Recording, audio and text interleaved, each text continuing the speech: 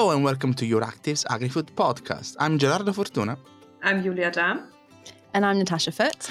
And here's your weekly update on all things agriculture and food in the EU from Euractiv's AgriFood team. This week, pesticides, soaring food prices, and German protests. So hello, welcome back. It's been a big week, and especially it's been a big week in terms of pesticides. There was a lot about that this week that we covered. So Tash, maybe you can tell us a bit about what happened. I definitely can, especially it was all talking about banned pesticides this week, because there were two interesting developments this week that we reported on. And one of them was this new report from the campaign group Pesticide Action Network Europe. So this report was looking at the fact that banned pesticides that are deemed toxic to humans and to the environment are still consistently in use in the EU thanks to the routine use of emergency derogation. So that sounds a little bit technical. Let me break it down. So basically these derogations, if there's an urgent circumstance that cannot be controlled by any other reasonable means, that's kind of like the definition of the derogation system. Member states can apply to be able to use pesticides that are actually banned in the EU. So they looked at all these derogations that have happened over the past few years, and they found that there were 14 substances between 2019 and 2022 that were permitted, and over half of them were neonicotinoid pesticides. In fact, there was even one pesticide that was granted derogations even though it was never approved for use in the EU. And so basically what they're saying is that countries are using this derogation system as a kind of loophole, basically, to give a free pass to toxic banned pesticides, because these derogations are not supposed to be used routinely, right? It's supposed to be this urgent situation, a one-off occasion. But some countries were, almost to the point that they were copying and pasting this kind of application for a derogation time and time again for consistent use of these pesticides. Actually, something you might find interesting, Julia, is can you guess which country was found to be the champion of derogations? Well, I kind of given the game away by saying that Julia might be interested in it. What could it be? No, but it's actually not Germany. Therefore, it's Austria. Why Julia should be? Well, she also covers Austrian stuff. Have you not been reading what she covers? I have to read. Exactly. So there's no way around. I'm sorry. I have to go through that.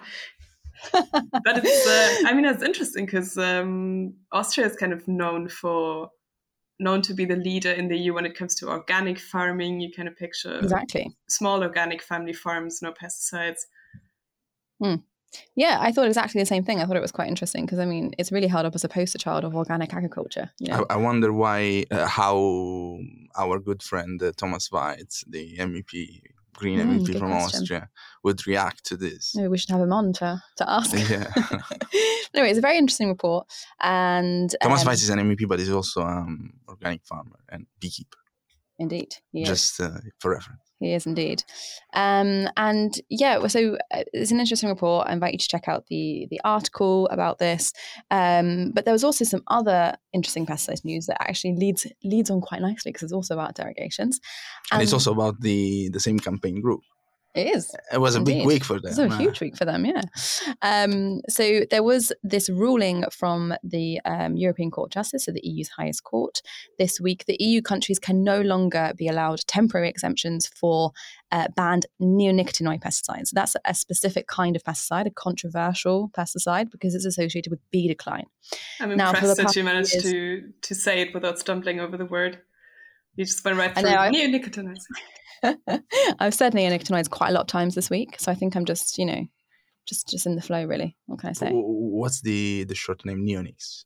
Neonics. I'm not really sure if that's actually a thing or if I just started saying it. I'm not sure. No. It's actually a thing. Sounds like the kid cartoon. Neonics. Neonics. I'm not sure I want kids playing with them. But anyway, so this specific ruling was about Belgium. Actually, so Belgium had this derogation for the use of these neonicotinoid pesticides. They're insecticides, these neonicotinoids. I've said the word so many times now, it doesn't sound like a real word, when you repeat it too many times. Anyway, they had a derogation to use this on sugar beets, but on the seed, not on, out in the field. So basically kind of a preemptive coating or covering of these seeds. And yes, this court case was brought before the EU's highest court by, again, the Pesticide Action Network Europe. And they actually ruled in favour of this NGO. And they said, that these exemptions can't continue. And so that puts around about half of all these derogations that I've been talking about to an end in the future. So, and it's an EU-wide ruling. So this could have potentially huge ramifications across the EU agri-food sector. I'm thinking of France, for instance. It's a bit like the Belgian government. They ask for derogation basically yearly.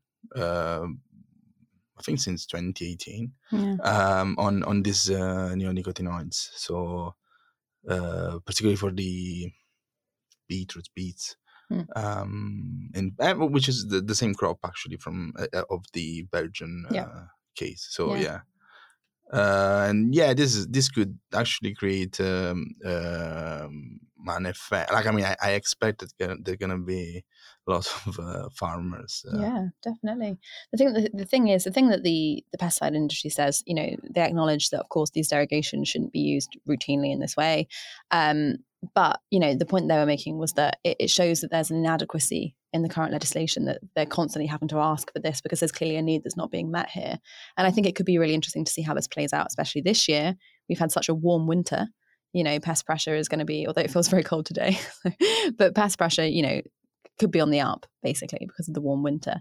And so, these kind of rulings, these kind of restrictions, I think could have quite big consequences in the coming years. So let's hear from the plaintiffs themselves, the Pesticide Action Network's Executive Director, Martin Dermine, to hear a little bit more about how the hearing came about and what this means in practice. So in 2018, the European Commission and member states banned the neonicotinoid insecticides because they were too toxic to bees, bumblebees, and the environment in general. But directly, member states started giving derogations to their farmers. And in particular, in Belgium, a derogation was directly issued for the use of neonicotinoids on sugar beet. So Pan-Europe, one of its members, Nature et Progrès Belgium, and a Belgian beekeeper filed a complaint before the Belgian Administrative Court. So what will this decision change? The ruling is very important for us because it will change many, many things. First, the court made it very clear that if a pesticide is banned for a certain use, in this precise case, neonicotinoids have been banned for the use as seed treatment. It means that no derogation can be provided for something that is banned. The court made it very clear that if it has been decided to ban a pesticide because it's too toxic for human health or the environment, it's not possible to keep using it in the form of derogations. Second, the court also reiterated the fact that the pesticide regulation is built on the precautionary principle, that priority has to be given to people's health and the environment, and also that derogations need to remain exceptional. Finally, the court also reiterated the fact that priority needs to be given to non-chemical and less toxic alternatives. And in many cases here on derogations, we could observe that member states were giving derogations to please the agribusiness, but that there was no real assessment of the real necessity of the derogation and if alternatives were cost effective as well. So the court made it clear that alternatives need to be used first.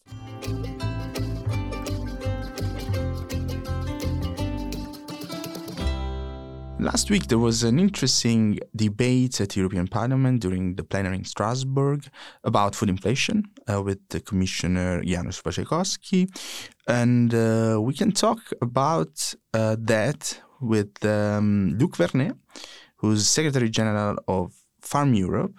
And we're going to hear his thoughts on the impact of inflation on the Common Agricultural Policy budget and the agri-food sector in general. So we did some calculation, integrating indeed the parameters of the CAP agreement in the MFF, comparing the situation of the CAP for the period 2021-2027, comparing it to 20. And if we continue like that, taking into account the inflation as we saw in 2021, 2022, and the forecast from the European Commission and European Central Bank for the future years, what we see is that in terms of real economic leverage, so real value, the CAP will lose nearly 84 billion euro. So this is massive. To give you a scale, this represents more or less not far from the total second pillar. So this means that the capacity of the CAP budget to support farmers in their daily work and also to accompany the sector on the way to transition is really going down. So we have a lot of ambition, but a budget that is really collapsing fast. So clearly we ring the alarm bell at the moment because we really believe in Farm Europe that we need to achieve the green transition. We need to invest more than ever in our food system, but to do that, we need public support. We need leverage, investment, and leverage. The time where we had free money on the market is over, so the value of the public money is even more important than before. So that's why we hope that now we see that this year there is a review of the MFF framework on the agenda of the European Commission, and we really hope that the European Commission, but also the member states and the European Parliament, we take into account this new reality, this new context, and review the CAP so that we keep its capacity to act and to support the sector, and we do not have only state aid solutions which are unfair when it comes to certain sector or certain member states who do not have the same capacity. I just want to know a bit more from you on what you just mentioned, which is basically the MFF review that is supposed to be in, I think, in the second quarter of this year. If you expect that the discussion will turn into common agricultural policy, how much money to give to this important part, but also very massive part of the EU budget, because there are also some criticism about it's already 1/3 of the entire budget. Maybe it's already too much. So what's your take, and how would you put this discussion in the forthcoming review of the MFF? Yeah. First, on your last comment, we should always remind that the CAP indeed is an important part of the CAP budget, but it's the only single policy, common policy at EU level. So what we see is clear. When we do not have proper EU answers at EU level with EU money, the member states are taking the lead, and the money is still there, but it is at national level.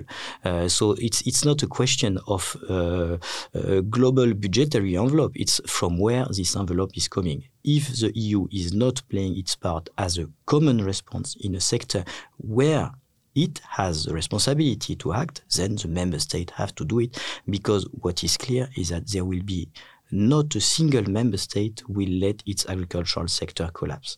I really hope that there will be a real discussion and real action at EU level in order to take this economic reality into account and to have some European response for European challenges. Because what we see, for example, if we take last year, indeed for the whole economy, we had a huge amount of state aid, 650 billions, which represent more or less the equivalent of the recovery plan that we triggered at EU level during the COVID, but this time it was entirely paid via state aids. So this means that it's not the question of the money, it's a question of where it comes from. And indeed, when it goes via state aids, not everybody. It's not a fair distribution. It's only those who can afford who are having this support. And just picking up on what you said there about the state aid being useful for only those that can afford. I mean, we were having a discussion just before this interview. You raised a really interesting point that it's not just about discrepancies between member states, but also between sectors. And maybe you could elaborate a little bit on that and the discussion we were having just before. Yeah, indeed. When we see more or less, so when we go and we dive into the details of the state aids that we saw last year in 2022, indeed there are big differences from one member state to another. More or less, we had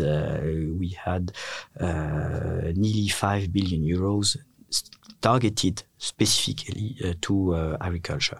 So indeed, we have France, Germany, which are the biggest agricultural producer that had the biggest amount of state aid, but we should compare that with their overall production. To be fair, we also have important state aid in Italy, because some sectors in Italy were particularly heated by the crisis and the stop of the trade relation with Russia, in particular the wine sector. So there were some specific support. But when we beyond that, what we see is other member states. If I take, for example, the Baltics, Romania, help very specific support, and we saw that we had specific support, for example, for the pig sector. So we need. This is also why we need to make this very clear, because indeed, in some member states, it might be relevant to help one sector more than others, because clearly all sectors are not heated the same, and the sector which are the most energy intensive ones are the most heated. But we need to make sure also that there is a fair treatment at EU level across all sectors, and not only between the member states. So the Agriculture Commissioner, Janusz Wojciechowski, he said multiple times that he's talked about the need to expand the budget for the future CAP reform. But you're talking about the need to act now. But he was not hopeful at all about this review coming up this year, the MFF review that he was talking about. I mean, he said that he didn't see any possibilities to change that. He was only talking about the next CAP reform as of 2027. I wonder if you maybe have a comment about that time frame. We are in 2023. In the next 10 years, in many member states, half of the farmers will retire. And so we are now preparing the future of our agriculture, and we should take decision in the next 1 to 3 years. That's very critical years where we need to overcome the crisis and prepare the future. 2027, that's one discussion, and it will be a very important discussion for the next commission, which will have the responsibility to prepare the next CAP reform and to work on that. But I think now, between now and the European election, is the time to really discuss and put on the table some concrete solution for decision to be made in 2024, 2025. We cannot wait 2027. It's now that we need to act, and inflation has an impact now. And in terms of actions, do you agree with what the commissioner said, that the EU executive has done all it can do to alleviate food and fertilizer prices, or there could have been like something else that could have been used or done by the Commission? We should not end up in a situation where we just reduce our production and increase our import. And that's really what is at stake at the moment. So we need to deliver on the Green Deal and on the transition, while at the same time keeping and strengthening our competitiveness and our capacity to produce at an affordable price. And that's a big challenge. And this cannot wait 2027. And this needs to be tackled now.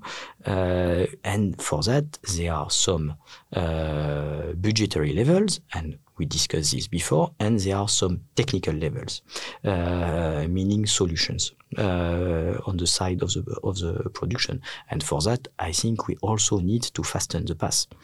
I see now that there is a sustainable food system proposal that will come with some element on GTs.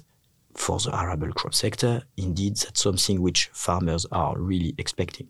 Because if we want to use less chemicals, selections, breeds, genetics is one, not the only one, but one of the levers which are important. So we need to have the Commission really active and sending very clear signal very quickly.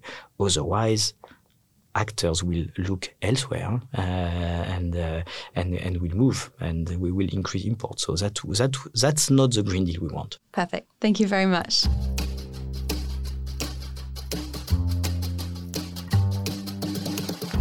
So we've talked about how it's a big week, but it's also a big week on the German side here in Berlin. For those who don't know, I'm based in Berlin, and this week here I've been out and about a lot because there's a lot going on.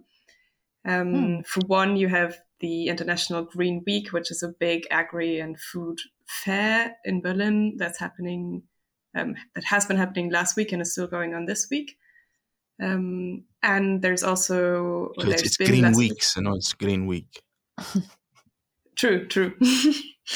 He's laughing at his own joke, yeah. This is the level that they reached. So someone has to laugh at them. Imagine, yeah. It's a classic EU conversation, like the EU coming in with some technicality, Brussels coming in, getting hung up about some technicality. Imagine I actually spared our listeners because the idea was to talk about the chocolate making stuff that we did. But I think it was too much. No, like again, I understand personal branding, but sounds like we're rubbing it in. Yeah. So me and Tash, unfortunately not Julia, because was busy in Berlin, as she said. We had this experience together. Yeah, it was very corporate stuff, but we basically did some chocolate making. Yeah. It's a little bit off topic from what you were sorry. Go ahead, you. Yeah. While you were making chocolate, I was also out and about. I wasn't sitting at home and being sad, even though I was a bit sad. No, so for one, there's this big fair. So there's parties and exhibitions in this fair from many countries, many sectors. There's also Agriculture Commissioner Janusz Wojciechowski, who's been visiting. And he also came for something else that was also happening last week, which is the Global Forum on Food and Agriculture, which entails a big international agri-ministers conference called the Berlin Agriculture Ministers Conference, if I'm not mistaken. So there's delegations from all over the world, agri-ministers coming together, which was on Saturday. And alongside this conference on Saturday, there was also a big protest in central Berlin. And this was organized by an association or a coalition of environmental and social NGOs and also progressive farming organizations who call themselves We Are Fed Up. So a little pun there for you. Luckily for me, it translates from German into English. So they organized this protest in Berlin on Saturday. It included a parade of tractors as well. And I love a tractor protest. Yeah.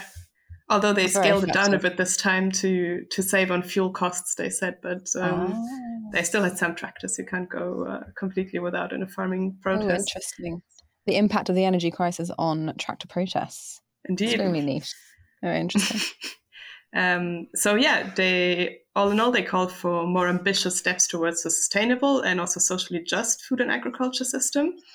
And to hear a bit more about what exactly they call for, I spoke to Inka Lange. She's the spokesperson of this NGO coalition who are organizing the protest. So let's hear from her. We are demanding for socially just agriculture and nutrition and good food for everybody.